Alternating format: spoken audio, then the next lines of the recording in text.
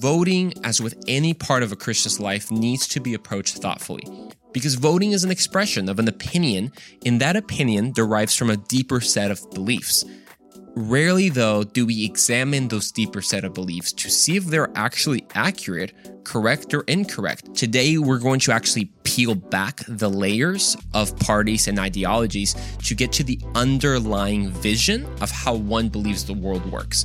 And when we do that, we will expose the misconceptions that lead to bad policy, and we'll see things clearly in order to vote correctly.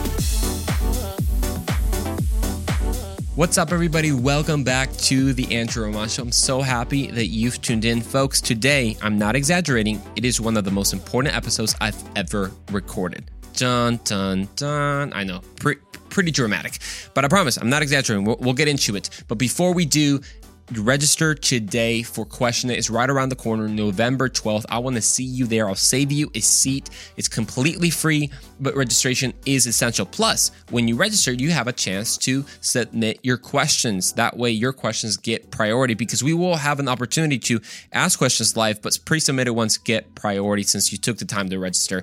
It's time to learn to defend our faith with reason and relevancy. Plus, bring a friend who might not be a Christian or have some questions of their own. Hey, it's always great to at least open conversations. I'm not saying that I'm going to have every answer to every question, but at least we can have a thoughtful and meaningful conversation about it. Folks, if you're listening to this as it comes out, it is the day before voting day in Texas, at least. And maybe some of you already voted. Congratulations, way to go, be a good citizen. But maybe you haven't voted, or maybe you can't vote. Well, either way, whatever situation you might find yourself in, this episode is still for you because voting is just a way to publicly show what you support. So we're going to be talking about how should Christians support things politically, right? How should a Christian vote in that sense? So what we're going to be talking about goes beyond even politics, beyond this election, and just really addresses the fundamental way that we think. I mean, y'all know this show. We always go deep. So regardless if you voted, you haven't voted, you don't want to miss this episode. So how should a Christian vote? That is the question of today's episode. And it's going to take a little bit to answer it because I think we need to always think deeper. I could have easily just said, hey guys, a Christian should vote their values and, don't just categorize yourself as a conservative Christian, a liberal Christian. Be a Christian who is conservative or a Christian who is liberal, which I have my own kind of thoughts about that one. But anyways, start from your Christian identity and work out your politics that way. That would be very simplistic to say, but I think this topic deserves a more critical analysis, a more intentional analysis about the subject. So the first thing, though, as we start is, can you even answer the question of how should a Christian vote? Because I remember a guy approached me after a question and he's like, hey, Andrew, there's so many labels like liberal, conservative. Who should I be? Right? Who should I be as a Christian? And this may be a question that you might ask yourself right now. Do I need to take a label? Well, the good thing is we're not really going to be talking about too much about labels here, like, oh, you have to be Republican, or you have to be Democrat. Not at all. We're going to go deeper still, and then we're going to have a bunch of practical applications. I promise you that. But we have to start by kind of answering the assumption behind my question, right? Because an assumption behind my question is, should a Christian even vote to begin with? And the answer is yes. If you have an opportunity to vote, do so. You have a voice. We live in a federalist republic, which our elections are carried out democratically. Use your voice. Don't complain about something that you had a chance to change. But also, only because I know one of the reasons people don't like to vote, at least as Christians, is there's not the best candidate out there, right? It's not the perfect one, and they're both bad or whatever it is. But here's the truth. Just because there's not the best candidate doesn't mean that there's not a good candidate out there. Don't forfeit the good for the best. Okay, so that's kind of what we're going to be talking about. Because we have to remember, voting, as with any part of a Christian's life, needs to be approached thoughtfully. Because voting is an expression of an opinion, and that opinion derives from a deeper set of beliefs. Rarely, though, do we examine those deeper set of beliefs to see if they're actually accurate, correct, or incorrect. Do they really align with the truth of reality, the truth of the Bible, or do we just pick them up from culture or our favorite celebrity? Well, that's actually what we're going to be talking about today. Today, we're going to get very practical. We're going to talk about capitalism, socialism, why socialist promises never deliver. We're going to talk about gun control. Why I don't vote for candidates who want to take away guns or extremely restrict the ability to own a gun. And as we'll talk, that in fact doesn't keep people safer. We'll also talk about equality, justice, and why I don't fall for Democratic promises about equality. Also discussing crime and policing and transgender issues. And it's going to be a packed episode. And we're definitely going to get to the what to vote for. But before we do that, we're going to talk about the how. Because it's not just enough for me to say, vote your values. Like, oh, just vote your values. Because what if your values are crap? Like, honestly, what if you just have really bad values and you have really bad ideas? Don't go vote those. We have to go get deeper because it's too easy when talking about politics to get tied up in a sort of tribalism, right? Where we have the Republicans versus the Democrats and liberal, conservative, left wing, right wing. And then there's those that they're like, oh, dude, I'm so detached from politics. I don't really care. And you just feel like a better person because you're not in that world of politics. But regardless, everyone has an idea of who to blame, right? Each side blames the other for society's problems and sees them as the real enemy. Well, today we're going to actually peel back the layers of parties and ideologies to get to the underlying vision of how one believes the world works. And when we do that, we will expose the misconceptions that lead to bad policy and we'll see things clearly in order to vote correctly. So that's a big task, but we will do it. I promise you. It's almost like I'm going to give you a crash course into this idea of a vision. I promise, stick with me because we're going to get very, very practical. First, let's kind of define the word vision. I'm not talking about like your vision for 2023 or what are your goals and your New Year resolutions. I'm not talking about that. It's not a dream or even an idea of the future. Instead, a vision is more like our sense of how the world works. It's not necessarily an articulated sense. Maybe you've never thought about it, but that's kind of the point because it's the system of beliefs that guides your thinking to begin with. So there's a great author, Thomas Sowell, who wrote a book called The Conflict of Visions. I'm getting a lot of this information from him, which I encourage you to read it. It's like a lot. And I'm really summarizing it. But he kind of gives examples, right? Like, for example, maybe the caveman or the primitive man thought that the wind blew because of the spirit or the volcanoes erupted because of the gods. And that was just his vision of how the world worked. Newton had a different vision. Who else? He says Einstein had a totally different vision how the world works, or people like Edmund Burke or Jean-Jacques Rousseau, which were like philosophers and political philosophers. They had a different vision of how humanity worked. These visions are the foundations on which theories are built. So the fact that you've never thought about it kind of proves my point, because it's the main framework of that guides your thinking. So there are two main visions I want you to think about, okay?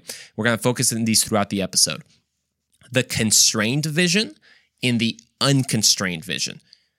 Sounds kind of interesting. Well, we're going to spend a lot of time defining these because once we do, it's going to be like a snowball effect. You're going to see things way more clearly, be able to see through the smoke of politicians' lies. Because, come on. Politicians just either want to get elected and will tell you what they want, but whenever you understand these visions, you'll be able to see through that and see what's actually going on behind the scenes. It's almost like a superpower. Okay, maybe that's a bit of overpromising, but it's still really good. So let's talk about the unconstrained and the constrained. So the constrained, we'll start with that one, believes that life has inherent constraints, right? Constraints means limitations, restrictions. So for example, that nature is not fair itself because people who live in the mountains tend to fall behind people who live in the plains just because they have geographical restraints or limitations. Or think about people who settled in West Europe versus East Europe. East deals with harder and harsher climate, so more limitations, more constraints, and they fell behind a little bit from those in the West. Kind of get the point of what I'm talking about. Great. Well, it's not just nature that has these constraints. It's also human nature that has these constraints. Because human nature, this is what this vision believes, has these internal constraints.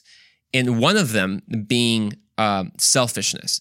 And you're going to notice that this is the main difference between the unconstrained and the constrained is their understanding of human nature, okay? So the constrained vision understands that one of man's constraints, and we're saying that word a lot because we're going to just continue to do so, man's limitations, internal limitations, is his selfishness, right? Man naturally looks out for his own interests. I'll give you an example. Adam Smith, he's considered the father of the free markets or the father of capitalism, lived in the 18th century. Before he was known as an economist, he was actually known as a philosopher. And he gave an example about man's selfishness that I think we can all relate with. Back in his day, he said, imagine a man who lived in Europe. And while he was living in Europe, all across the world, in China, the entire Chinese empire got swallowed up in an earthquake. How would that man in Europe react when he heard the news about China? Maybe he'll, feel sorrow, for the people that were lost and in the civilization that was lost. And gosh, he might even think about how fragile life is and how futile our work is when it can disappear in a moment's notice. But after thinking about it, after all this kind of philosophy, he's just going to continue his day, like as if it never happened. And can you honestly blame this man? Come on, we do this every day with social media. Like, social media floods us with terrible news around the world. But if it doesn't affect us directly, we kind of just move on.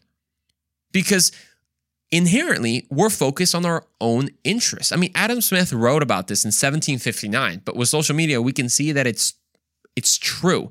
And here's the fact of this vision. It's that these moral constraints, these moral limitations, especially man's selfishness, is not necessarily something that's lamented or something to be changed. It just is. It's just a fact of life. Humans are this way. And this is the basic notion of this vision of constraint vision. Because now, how you work out social policy is with the understanding that humanity is this way.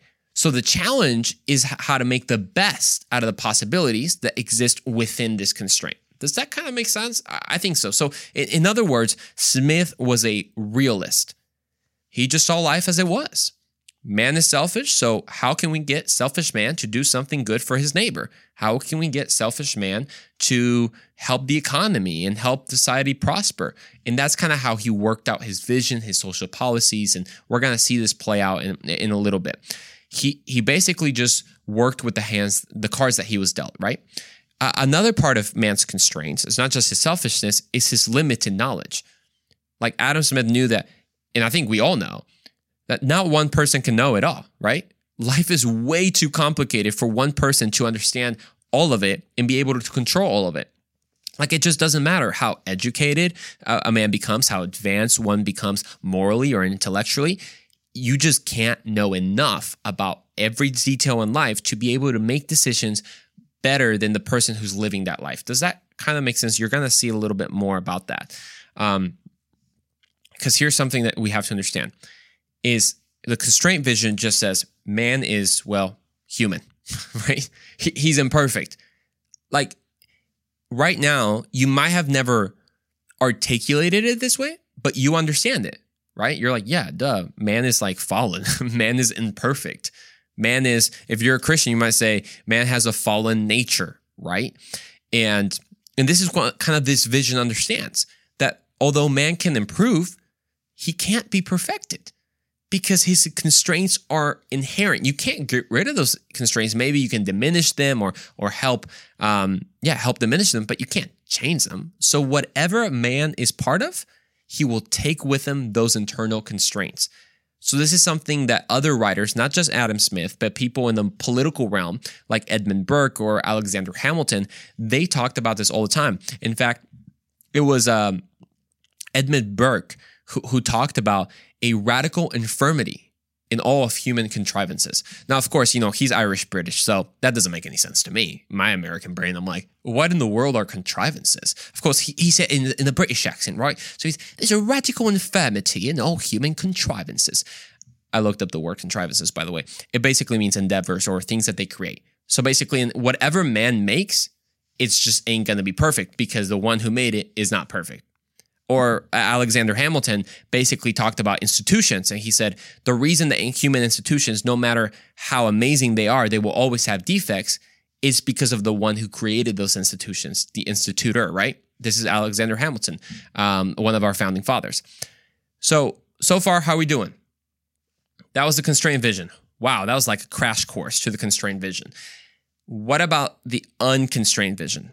Well, you can kind of understand it pretty quickly. It's just the opposite. Man has no internal constraints. It's not that man is perfect, but man is inherently good. Like he's benevolent.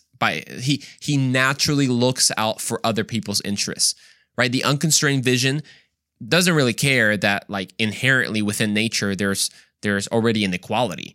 Like we talked about the mountain, the people in the plains in Eastern and Western Europe.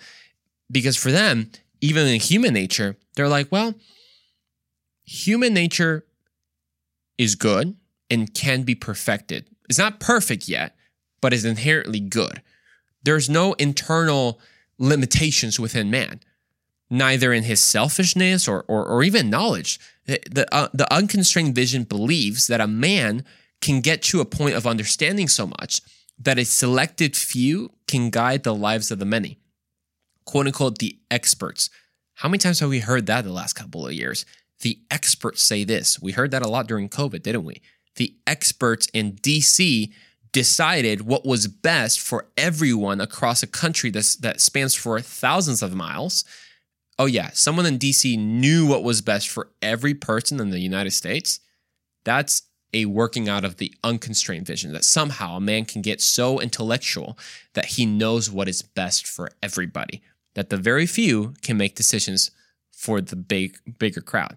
You know, one of the main thinkers, because we've talked about the constrained vision, right? The Adam Smith, the Edmund Burke, the Alexander Hamilton. But one main thinker for the unconstrained vision, the complete opposite, was a guy called William Godwin. Now, of course, he was a British man because all intellectuals were British at that point, apparently. Now, there was French intellectuals, which we'll talk about in a second. But this William Godwin, he wrote a book in 1793 called The Inquiry Concerning Political Justice. Basically like a 1793 version of modern social justice. And he talked about a vision totally different than Adam Smith, like completely opposite. And the thing is not that Godwin didn't believe that man could be selfish. It's just he didn't believe that it was inherent in man. And this is what he writes, and I'm quoting him. Let me get on my persona. Men are capable, no doubt, of preferring an inferior interest of their own, aka be selfish, to a superior interest of others, aka be generous. But this preference arises from a combination of circumstances, and is not necessarily an invariable law of our nature. Okay, if you could understand through my terrible British accent, what he's saying is, man is not selfish by nature. Selfishness comes from a combination of circumstances. Like, can you even see? I'm sure you can see the contrast right now. Constrained vision says, no, man is selfish by nature. The unconstrained says, it's from a combination of circumstances around him. And we're going to see things even more clearly. Like here's a real life example of how this vision worked out. Remember the 2020 race riots? There was an unbelievable amount of looting. And this looting was justified by people, especially on the kind of the left side of political ideology, even by Christians, because they said that the looting was a reaction to a combination of circumstances. It's not that people were selfish and people had evil in their hearts and they were just taking advantage of a situation and then stealing. No. It was in fact that this inferior interest of stealing arose from a combination of circumstances. Really? Like that just seems like a fancy way to like dismiss bad behavior.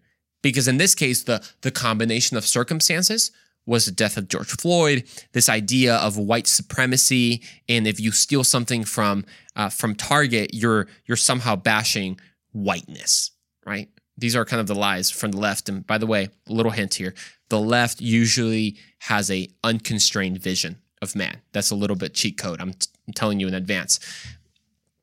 So far, we've kind of understood these different visions. I want to say a little bit more of this unconstrained one. Godfrey, the same author, he also refers to man, what he says that man can be made into something. So he thinks that man's nature is malleable, that you can in fact perfect him, which is totally opposite to the other vision, right? Because Edmund Burke's like, no way, you cannot, like you have to act with men with what we got. You can't perfect them. There was one more proponent of this unconstrained vision I want you to know about. Jean Jacques Rousseau. Okay, I don't know how to say his name, but let's just call him Rousseau. This is what he wrote, in the French accent, of course. A man is born free, but everywhere in chains. What? Wait a second, that was not French at all. That was more like African. The man is born free, but everywhere in chains. That was more like African, right? But a French accent is a man is born free, but everywhere in chains. I don't know if that was a French accent, but let's just get to the point here.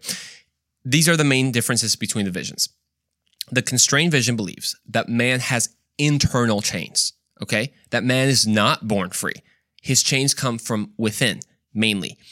The unconstrained vision says, no. All chains and all limitations come from external circumstances, mainly institutions. So we've called the constrained vision the realist, right? The one who works with the real world. We can call the unconstrained vision the idealist. So we got the realist and the idealist. Now, you might have kind of already guessed what vision that I'm leaning towards, right? Because I'm already calling them the realist and the idealist. Because, yeah, I do believe that the constrained vision is the correct one. Man's natural constrained condition is a repercussion of his fallen spiritual condition, right? The Bible is like very clear about this. Romans 3:10, quoting from the Psalms, what does the Apostle Paul write? Right? That no one is righteous, not one, that no one seeks for God, that no one does good, that not even one. And listen to Jesus' words. I mean, Jesus is basically right here denouncing the unconstrained vision. Listen to this. He says in Mark 7, from within, out of the heart of man, come evil thoughts, sexual immorality, theft, murder, adultery, coveting, wickedness, deceit, sensuality, envy, slander, pride, and foolishness. So notice what Jesus said here. He said, out of the heart, not out of the circumstances, like God once said. No. Out of the heart. Not out of the institutions, but out of what? The heart. Because the unconstrained vision of human nature is incorrect. It's unbiblical. It's not even in tune with reality. So a Christian should vote with a correct vision of human nature. That's, if you can take anything from what we've talked so far, is that a Christian should vote with the correct vision of human nature. Now, how do these visions work themselves out in policy, right? Because we want to get practical. We're almost to the point that we can talk about what to vote for, because now we understand that these visions are at play. Different political parties have these visions, and now we know, okay, this policy is not realistic. It's idealistic, and that's great, but it wouldn't work in reality. Versus this policy, maybe it's not the best policy, but it's going to work in reality. So one thing we have to understand about how these both visions play out, okay, is that the constrained vision, because of its understanding of human nature, will offer incentives and trade-offs. Let me explain. Since man is not inherently generous, okay, by nature, we're not inherently benevolent, we have to make incentives to make him act generously or to be benevolent. Let me give you an example. Tax deductions on giving on charity. Wouldn't it be just great that everyone just gave to charity just to give to charity? Yeah, and there's a lot of people do, which a lot of them, mostly Christians that do, because their hearts have been transformed by Jesus, something that the unconstrained vision tries to do without Jesus, but ultimately fails. But that's exactly why we have tax deductions, right? Because it's literally an incentive to make selfish people want to give. It's an incentive. Or what about dealing with crime? Crime, since the constrained vision says, no, you can't change the heart of a person. So if a person is going to commit a crime, he's going to commit a crime unless there's a trade-off. And the trade-off is called the rule of law, which says if you steal, you get punished. There's your trade-off. I mean, you better think twice how much you want that bubblegum. because you can take it. It's illegal, but you can. And what's going to happen? It's going to be a trade-off. You get the bubble gum. Actually, you don't even eat the bubble gum, but you just go to prison or whatever the punishment is, right? It's incentives and constraints, because the constrained vision sees incentives and trade-offs as always present in society because they deal best with man's always present nature in society. Make sense so far? Okay, great. The unconstrained vision, dude, like hates incentives and trade-offs because they're unnecessary. Like, you don't have to incentivize man to be generous because man is inherently generous. It just sees like they're unnecessary because it's possible to achieve directly what these incentives want to achieve indirectly. So as we'll talk about like socialism, it's like, no, forget capitalism, which incentivizes people to do good in society and that way they get some type of reward. How about we force people to be generous? How about we take their money and force them to give it to other people? That's literally socialism, and we'll talk about why that doesn't work. So they don't like these incentives or trade-offs. Instead, it proposes solutions. And solutions are amazing, according to unconstrained vision, because they're like, look, and this is what you'll kind of see through democratic policies and leftist policies, is they always talk about solutions, right? We're going to solve this virus. We're going to solve poverty. We're going to solve racism. We're going to solve inequality. Because if man's problems are because of quote unquote circumstances or institutions, then they're solvable, right? I mean, here's a radical kind of idea of how this plays out. Let's take crime as an example. How do you get rid of crime? Are you ready for this? Check this out. I'm a genius. I've solved it. I've solved life. Look at this. The way that you get rid of, let's say, theft is you abolish the institution of private ownership. Because if no one owns anything, how can someone steal something? Ta-da! Dude, I'm a genius, right? I know, it sounds a little silly, but honestly, if you abolish private ownership, theft disappears. It's gone. Sounds pretty stupid, I know, but I'm not alone in that thinking. If I had that thinking, that thinking is honestly held by many people. As an example, the perfect example of the unconstrained vision at its fullest is the World Economic Forum, which they said, you'll own nothing and be happy. Wow. We will all be like children owning nothing, right? That's how you solve people's problems, is you no longer own anything, because if you don't own private property, how can you complain, right? When someone trespasses on your property, it ain't your property, is it? Nope. How can you complain if you don't own anything? No one can steal anything from you. Wow. It's so amazing. Basically, the idea is we will be like children, owning nothing, yet living the best life. Which kind of just begs the question, if we're the kids, who are the parents? Because that's what people don't want you to know. There's always someone in control. If it ain't you, it's somebody else. And in this case, it's the elites of the World Economic Forum. So now that we understand these visions, and we understand which is the correct vision, the constrained one, their incentives, trade-offs, and solutions, now let's talk about the visions in practice. Let's get practical. Economy, crime, social justice, and all this, so that you know what to vote for. Because again, don't fall for empty promises of politicians, because now you understand that a lot of the promises made, especially from the Democratic Party, are based on a wrong vision of human nature, and this is why they never work. So let's talk about the economy, gun control, equality, justice, and crime. And of course, we might always chime in on some other issues. So let's take the economy. The two kind of economies set out, right? Socialism versus capitalism. Right now, in our kind of Gen Z-ish generation, apparently we're going for socialism because we've been told that true socialism has never been tried, because this is democratic socialism, which, by the way, democratic socialism is just means that you vote for socialism. Like, it's nothing different. The other one gets forced upon you by a totalitarian state, and then democratic socialism is just something that you vote for. But now that we understand these visions, watch how they fall into these categories. It's pretty cool. Socialism offers a solution. Remember the unconstrained vision, always with the solutions. Capitalism offers incentives and trade-offs.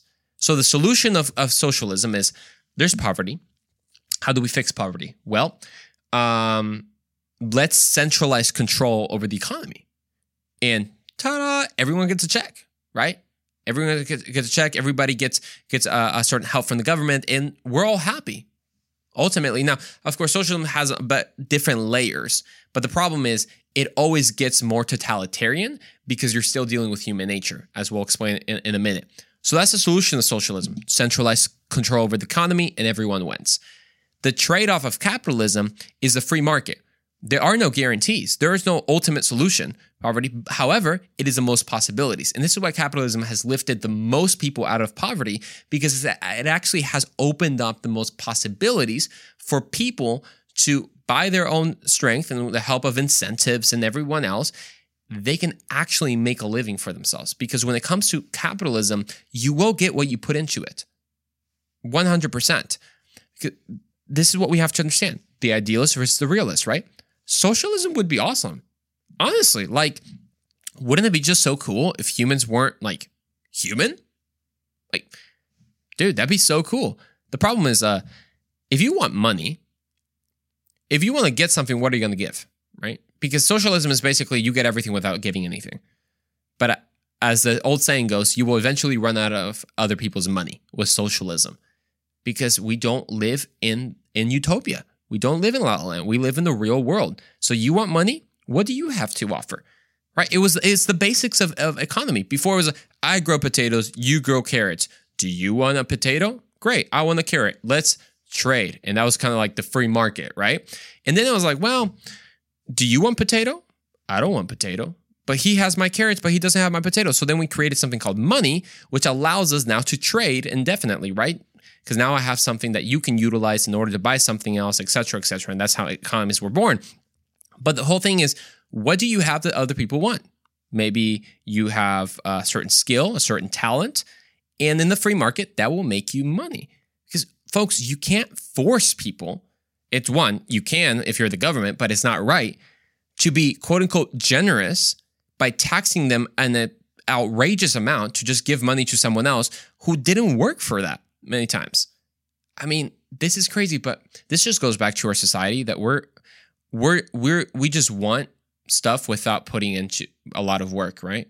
I saw a video recently. I might start doing some reactions. If you want to see some reactions, some of my reactions to some of the TikToks that we see nowadays, you would like them. Because this was one, a Starbucks employee who was crying in the back, kind of like almost in the back room of the Starbucks, as he was overwhelmed that he had to work a full day shift, 8 hours. Open to closing. He was a full-time student, and there was only like 5 employees, he said, and he was overwhelmed, and this is why we need a union, and I can't... Bro, really? Like, this guy voted for socialism, right? Because he says, like, I can't stand working for 8 hours, but I still want my money. What? I mean, dude, I remember working 8 hours is like basic, dude. What are you even talking about? Plus, I did night shifts when people called. Like, that was the way he was complaining. He was crying because someone called in last minute and he had to work a little extra. Yeah, that's why it's called overtime pay, dude. Let's go. Overtime pay is great. So here's why socialism won't work. Because humans are humans. Because here's one of the patterns you'll always see with everything that we're going to continue to talk about is the unconstrained vision, which plays out usually through democratic politicians and leftist policies, is that their solutions never take into consideration the constraints of man. So they're based on the wrong vision of human nature. Here's why socialism never works. Because the danger of capitalism is the nature of socialism. Let me explain.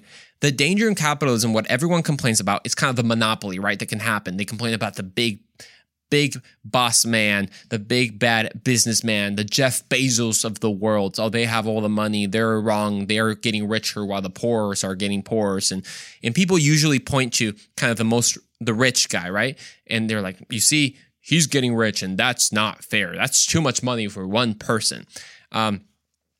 Do we understand, though, that like socialism makes one big bad guy called government?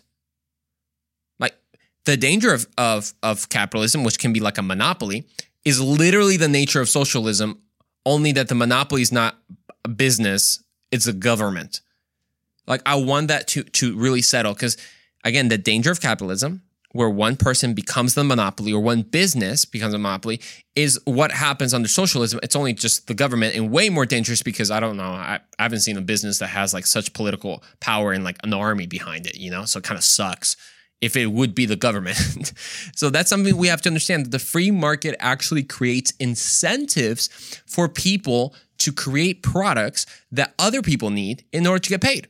It's basically, bro, you want to make money? Make something that people need and boom, you can get your own interest. That's how it is. I mean, I could spend a lot more time talking about this because it's just, for me, fascinating that the free markets, and this is why socialism kills and stagnates even creativity, because there's no... Who wants to create something new, right? No one can create something new because now the government own or at least controls large portions of the economy. So again, these two visions at play. One is the idealist, the socialism. Wouldn't it be awesome? It would, but it's not realistic, and this is why it has failed every single time. Every single time. Because I know, wouldn't it be nice to make a bunch of money without doing anything?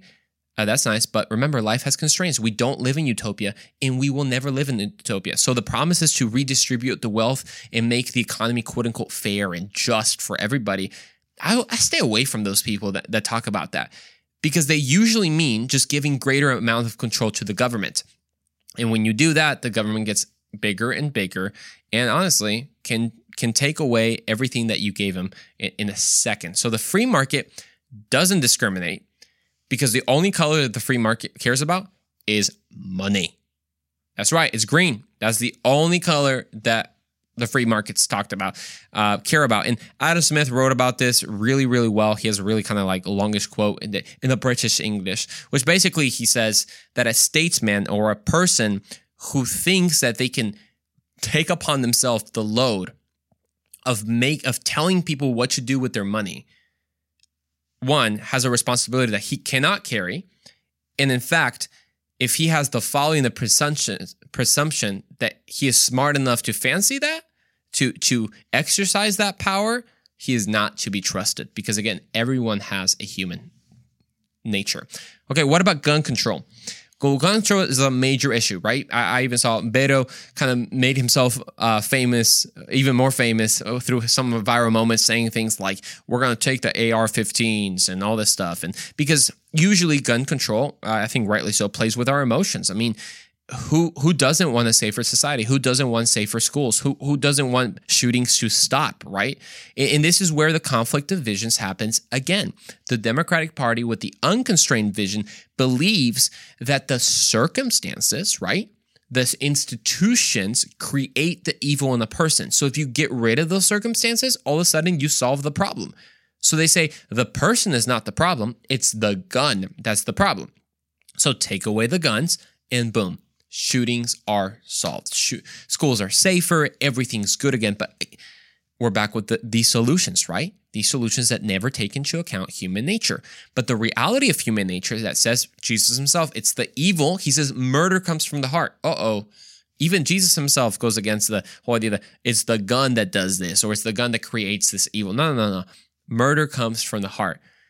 So if someone wants to hurt someone, they'll use whatever. You take away the gun, they'll use a knife. You take away the knife, they'll use a car. We've seen tragedies at parades, stabbings happen in London. The common denominator between all this evil is man. Now, that doesn't mean that you shouldn't limit stuff, or whatever, and we can talk about those specific policies, but you have to understand that there's a trade-off. The only way that you stop a bad guy with a gun is a good guy with a gun. People who are like, oh, that phrase is actually not true. Dude, it totally is. How are you going to stop a bad guy with a gun who really wants to shoot people? What, you're going to say, oh my gosh, dude, you're good in the inside. You're good in the inside. Put that gun down. I'm sorry. There are bad guys out there, and bad guys will always somehow be able to get a gun. Because you really think that criminals will turn in their guns? Like, if you make AR-15s illegal, which, dude, that's another thing. Oh my gosh. Sorry, this episode might go forever, but that's okay. You go to Beto's website and it's like, it's legal to carry AR-15s and AK-47s. Dude, that is such a misleading way to say things, because who thinks of an AK-47? You think of a terrorist with an AK-47, which can I just tell you, like, automatic guns are practically illegal in the US. Okay, you need like a highly advanced license to even do them, but they're practically illegal. So to say like, Governor Abbott still allows AK-47s in society, or USAFE, is like, bro, come on, dude. Like, okay. Anyways, we're going to continue. Here's the thing. Even if you, let's just say you ban AK-47s and AR-15s, like, what? The bad guys will be like, oh, shoot, man. They banned them. I literally just got this. Okay, I guess I got to turn them in. Really? Like, go to Mexico. When Mexico was disarmed, when the citizens were disarmed, guess who kept their guns? Oh, yeah, the cartels. That's right. It's naive to think that just because something is illegal, people were like, oh, yeah, my bad, my bad. Like, I found this video. I have to show it to you. I should be able to mute, like, it has like 2 cuss words in it. But this is like, shows perfectly kind of how naive some people can be when it comes to human nature and things when you make things illegal. So let me play it real quick. It's kind of funny. Okay. 911, what's your emergency? There's a man in my house with a knife, and I think he's trying to kill me. You think he's trying to kill you? Yes, please hurry. I'm hiding right now. Oh, well, you can't do that. And now I'm watching it. Yeah, here, man, you're so good. You can't kill people. It's illegal. Any other issues today? What the? Yes, man. Yeah, I know, but I still think he's trying to. Okay, but Bro, he this is so can't, true. dude. It's illegal. It's called murder. I mean, It's illegal, bro. I know it's illegal, dude. That's why I'm calling the police. I don't think he's very concerned with laws right now. This Yeah, guy but he got a can't. constrained vision. Yeah, sure, legally, but I think physically he's gonna do it regardless. dude, he can't. Put me on speaker. No, I'm not gonna. Just do it, dude. Okay. Hey, yo, killer. I saw it. You can't kill Buddy over here, eh? It's illegal. Oh, for real, for real? I don't make the rules. Sorry, I think that's hilarious. This is how people are. Like, oh my gosh, gun-free zone, schools. Shooters are like, no way, gun-free zone. Oh yeah, my bad, my bad, man. Hey, yo, killer. You know, come on. This guy, look, literally that's like the unconstrained vision and the constrained vision. The realist is like, bro, this guy's gonna kill me. The idealist is like, no, but it's illegal. It's illegal. Again, you have the wrong vision of man's nature if that's what you believe. We have to arm teachers. We have to have more police in schools because you can't solve the evil in man, but you can stop it. And that's huge. And I understand that this is a very sensitive subject because school shootings are horrible. So how do you help keep schools safe? Is that you help stop evil. Again, it's the realist versus the idealist. Wouldn't it be great that we live in a society where there was no evil, when no one wanted to hurt each other? Yeah, but as long as man is in the picture, it's just going to happen unless it's stopped. And that's one of the reasons I didn't vote for Beto, because he makes great promises that sound awesome, but just doesn't deliver because he never takes into account human constraints. Disarming responsible citizens only puts our kids in danger or highly limiting them, because here's the thing about politicians in power is because they might go with, well, I just want to, what do they say? They say common sense gun laws, common sense, right? It's all like, oh, common sense. And it, for those that are more in the constrained vision of humanity, and they're like, no, I don't want government to tell me what gun or what, if I can't own a pistol or a rifle or whatever it is, because I want to protect my family. Yeah, I might need 13 bullets to protect my family. Who's the government to tell me I can't have 13 bullets, etc.? You know, there's all these kind of intricacies. Yeah, because we understand this because of man's nature, right?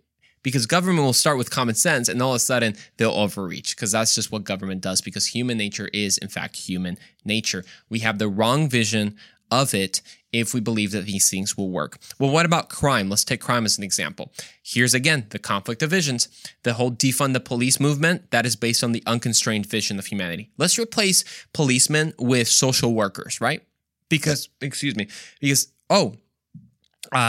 man is not really bad inside. All he has to be is reminded that he's good. So he needs a social worker to kind of talk him down.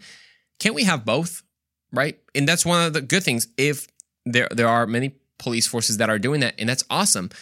But we have to understand that the institution of police is not the problem. This is the unconstrained vision, right? They'll tell you it's the problem, that it's not the criminal. The criminal is in fact a criminal only because criminals do what they do because of circumstances. And here's the big problem. If you believe that, personal responsibility goes out the window. There doesn't mean that there's not external circumstances which aggravate a situation. 100%, right? It's circumstances that might make a person desperate, but ultimately man has a responsibility of their own choices, because when personal responsibility goes out the window in your life, then every problem in your life will be because of other people, right? Other people, other circumstances. So politicians will rant against poverty, injustice, oppression as the reasons people commit crimes, but they'll ignore that the reason that people commit crimes is because the institutions of family, faith, community have been broken down to the point that statistically, right, it's not that a person in poverty will commit more crime, is that a person from a broken family will tend to participate in criminal behavior. But again, the unconstrained vision doesn't really talk about this, because we have to understand at what point is someone responsible for their actions. And this is why when you vote, you want to vote for more funded police. You want to vote for the rule of law, because when you don't, you get San Francisco, you get Kenosha, you get New York, that after 2020, when so many cops actually just left their jobs because of it was disrespectful now to be a cop, and all the hate and everything, all the murders rose a crazy amount, because we have to remember that politicians and celebrities who promote all this stuff, they live in their own bubbles. They promote gun control, they bash the police, they promote open borders, they live in a bubble protected by armed security and behind closed gates. So again, this is something that's so important for us to remember, is that I say this often: people will walk the 60s. They will talk to 60s, but walk to 50s. So what do I mean by that? They will always talk more radical than they're willing to live themselves, because the 60s was like a radical time in the US, right? All these radical ideas. And the 50s was a very like family, traditional way. So, there'll be liberals who will bash, or they will promote all the public system in schools, yet they'll send their kids to private school, right? And that's another thing that we have to vote. When you vote for school choice, and that's something that Beto is completely against, or at least he promotes more the public system, and that's something that Abbott promotes, school choice, for the families to be able to choose for themselves that, yeah, if they want to go to a charter school or a private school, it's a Christian private school, that they can use government money, that government money would have forced them to go to public school, but instead they can use that as a credit in order to go to a school of their choice. That's what we should be doing. Again, these politicians, these celebrities, they live in idealism, but we live in realism. So we have to be able to deal with reality. But politicians will, of course, use terms like social justice, equity, and to promote their policies, right? But their policies have always the wrong vision of human nature. And that's one of the big platforms of the Democratic platform. One of the big things in the Democratic platform are politicians who talk about equity and justice, right? But the problem is that their definition of equity is also based on the wrong vision, because the constrained vision says that society should aim to have equal process for everybody. That's equality, is everybody having an equal process, while the unconstrained wants to force equal results. Again, the realist versus the idealist. I mean, wouldn't it be just so great for everyone to be successful in life and everyone have a good life? Yeah, that'd be great. But that's impossible, because people make different choices. Choices have consequences, and people make different choices. But here's something that the left cannot accept. So when they see an unequal outcome, they assume discrimination. They don't necessarily take a look at people's personal choices, and that's why they have a different outcome than someone else. No, they say it must be because institutions are racist, or it must be because the oppression of society itself, etc. They'll always shout about making society more equal and fight for justice, and they will create these equity programs. But the problem with equity programs is that they actually discriminate in the process in order to get these quote-unquote equal results. Let's look at education as an example. Harvard, as an example, their graduation numbers are not spread out equally between the races. So that must be discrimination, right? And actually, interestingly now, for example, Asians make up a large number of graduates, or at least of applicants, at a disproportionate rate from the rest of the races. And let's just take blacks as an example. So Harvard has actually now begun to discriminate against Asians because there's too many of them. Again, equal results, right? So when you want to try to get equal results, you have unequal processes. And this is literally a Supreme Court case that's being reviewed right now that revealed that Harvard is preferably ranking some races higher than others. So, and this is for admissions. Like, for example, a black student in the 40th percentile of academics has more of a chance to being admitted than an Asian student in the 90th percentile of education. What? Again, here's the thing.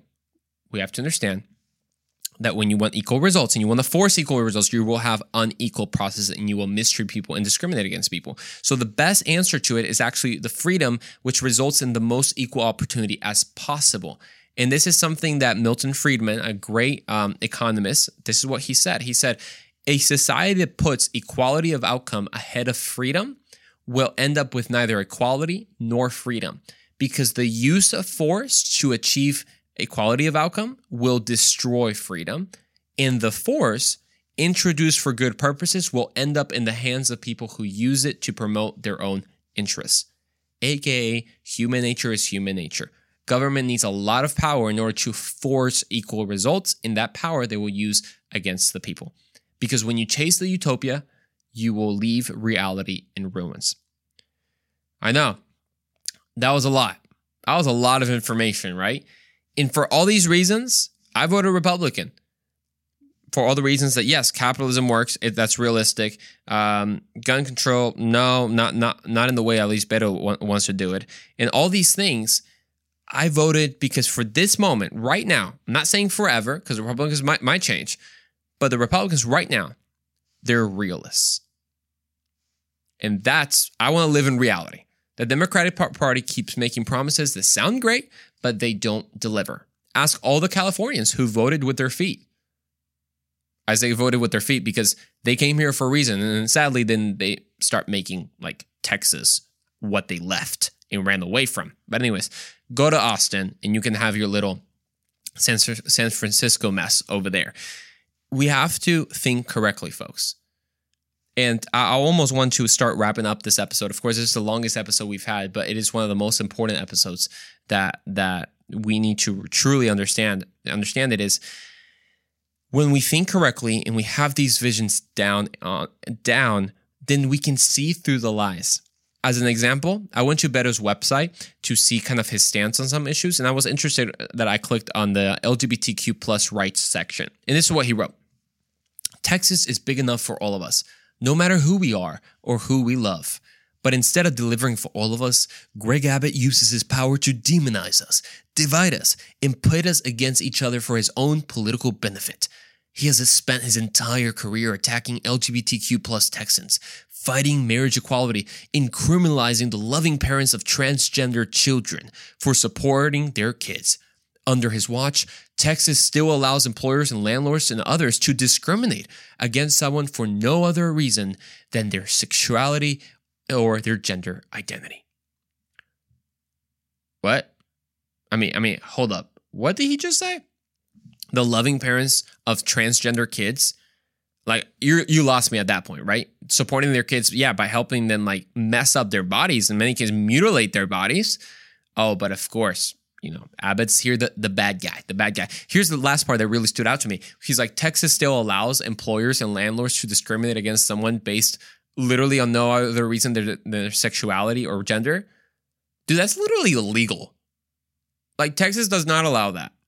Like, I texted my brother, he's a real estate agent, and he actually sent me the fair housing law rules, which say that it's illegal to discriminate against race, ethnicity, check this out, gender, right? Mental or physical disability, religion, familial status. It's already illegal. Now, the owner can do it, but it's technically illegal to do so. And here's where the lie is. Although it's already illegal, they'll phrase it that way because what they really mean when they say gender identity is just someone who identifies differently, right? So it is illegal to discriminate against someone's sex. Like, if you're a woman, someone discriminates for you only because you are a woman, then that's it. That is illegal. But the thing is, what about the man who believes he's a woman and he wants to, rent an apartment in a woman cohort and they don't let him? oh, that's discrimination against gender identity. And that's what's the problem, right? But of course, they don't paint the picture that way. That's just one example out of many that we've talked about today. I want to encourage you today, through everything that we've shared, you might need to really listen to some parts, because a Christian should vote with the correct vision of human nature and reality. Don't vote your values, quote unquote, your values. Vote the Bible, because the Bible has a true vision of mankind, which plays out through the constrained vision as we've seen. So vote the Bible. Don't vote your own quote unquote values or your own conscience, because people who vote for pro-abortion, they're voting their own values. But you can be pro-woman and you can be pro the unborn child. Again, don't vote based on skin color because someone looks like you. I don't care if the candidate looks like me. I care if he thinks like me and he supports what the Bible actually supports. So if you liked this episode, folks, I want to ask you to share it with a friend. I know it was a very long episode, but I kind of liked it.